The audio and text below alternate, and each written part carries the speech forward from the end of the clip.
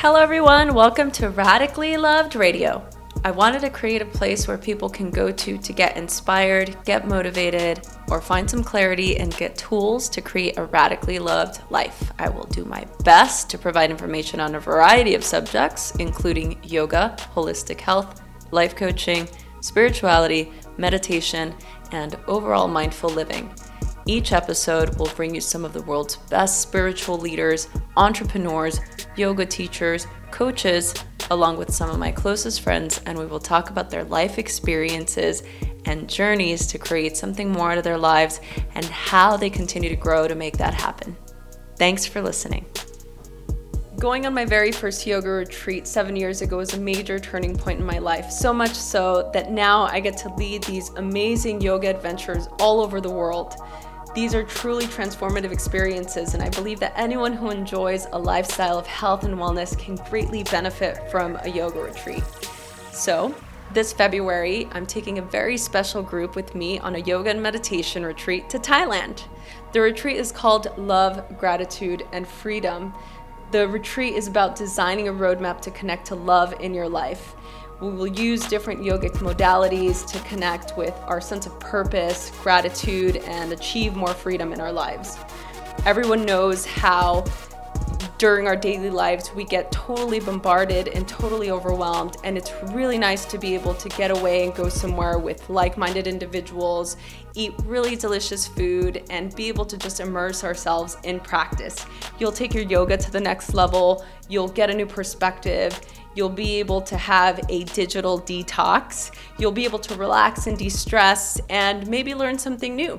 If you're interested, go to www.radicallyloved.com/events, read all about the retreats there, or you can email me, Rosie, at radicallyloved.com for more information. Hey everyone, this week I wanted to talk to you about mindfulness in the workplace. Here are some tips to begin to bring this practice into your daily life. Mindfulness, the quality or state of being conscious or aware of something. A mental state achieved by focusing one's energy or awareness on the present moment, while calmly acknowledging and accepting one's feelings, thoughts, and bodily sensations, used as a therapeutic technique. Intention, a thing intended, an aim, or a plan. Louis L. Hay says, "The point of power is always in the present moment." 50% of today's workforce in the US say that job stress is a major problem in their life. This is twice as much as 10 years ago. There's also a 50% increase in healthcare expenditures, which also shows corporations losing billions of dollars because of work-related stress. Stress is simply a mental and often physical reaction to a perceived threat or change. So if you have a career or a job, pretty much these two things are likely a prerequisite. Things are in constant flow of change, so that means that we will always have stress. There are always unexpected life changes, performance reviews, new product launches, new deadlines, and so on. So we have the ability to change this chain of events simply by paying attention to our current state. Imagine a workday where you were able to make a choice that wasn't reactive, that you chose to act wisely instead of reacting mindlessly. Mindfulness is a mental state achieved by focusing one's awareness on the present moment. If you are more aware of the pattern, you are very likely to begin to set a new pattern, not only in your work life, but also in your life as a whole. So here are a few ways you can begin to change the order of your life simply by paying attention and setting a new intention. Number 1, start the day with 5 to 10 minutes of breath-focused meditation. Spending a few minutes silently tuning into the moment, becoming aware of your thoughts while at the same time letting them flow by will begin to just work wonders on your daily life. So begin to incorporate it in your daily routine. It doesn't take long at all. 5 to 10 minutes as a commitment, preferably in the morning or in the evening or just whenever you can just get a moment to focus on your breath. Number 2, practice active listening. Listen carefully to what is being said and process thoughtfully and intentionally. A lot of the times we're more focused on what our responses are going to be when someone's speaking, or we're completely zoned out thinking about other things that have nothing to do with the current present task or what the person is saying. So this is one way that we can be really mindful in the workplace or just in our lives in general. Number 3, Notice your body language. So your body speaks volumes. Set the right tone with your poised stance to create a better environment between you and your friends or you and your colleagues, just to feel the difference. If you're talking to someone or somebody's speaking to you and you're kind of hunched over, it begins to be very challenging to listen carefully or to just pay attention. Notice what your body's like if you just let your body slouch, right? So slouching or kind of letting your body hang in a position that feels lethargic acts as a narcotic to the body. So it actually makes us more tired as opposed to making us feel more energetic and feel like we can be active in listening. Number 4, it's in the tone. So be mindful of the message you are intending to send. Sometimes what we intend doesn't match what actually comes out. So this is a huge problem. Have you ever said anything to someone that you kind of wish you would have taken back the tone, or it may have sounded a little wrong because of just the way that you said it? So watching our tone is something really important that we can just begin to be mindful of when you're speaking to someone. Number 5, eat mindfully. So don't eat at your desk. If there is a common place where you can have human interaction, it's best. If you are by yourself, eat mindfully. Just take small bites, chew your food slowly, don't rush.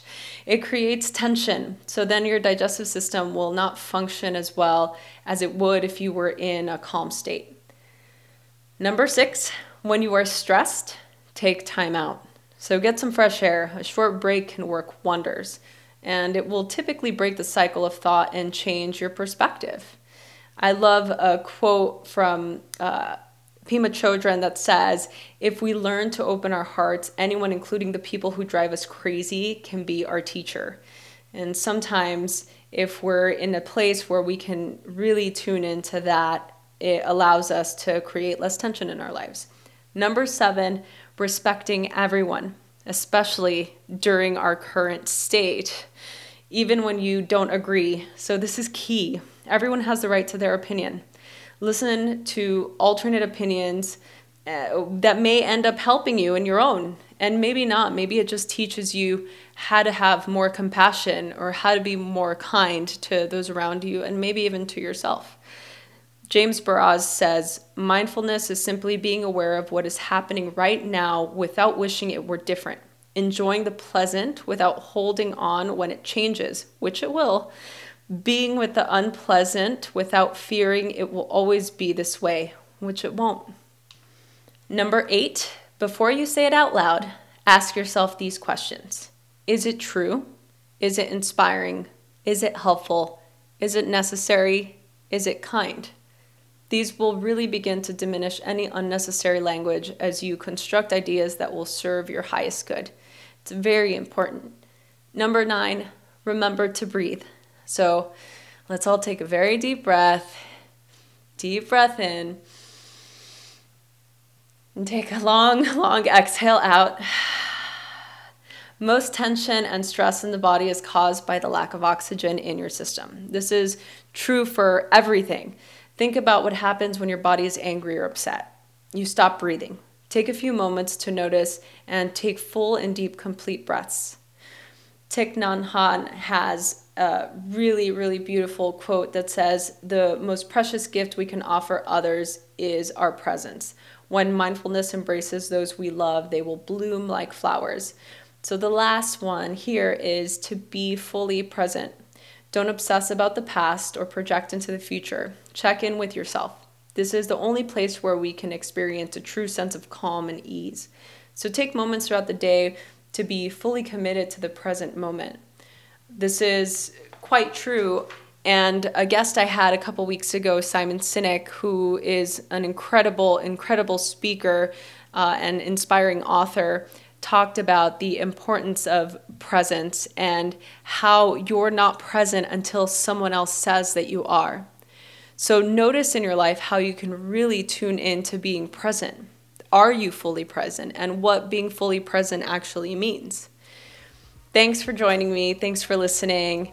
And I hope to hear your thoughts. This is how to bring mindfulness in the workplace.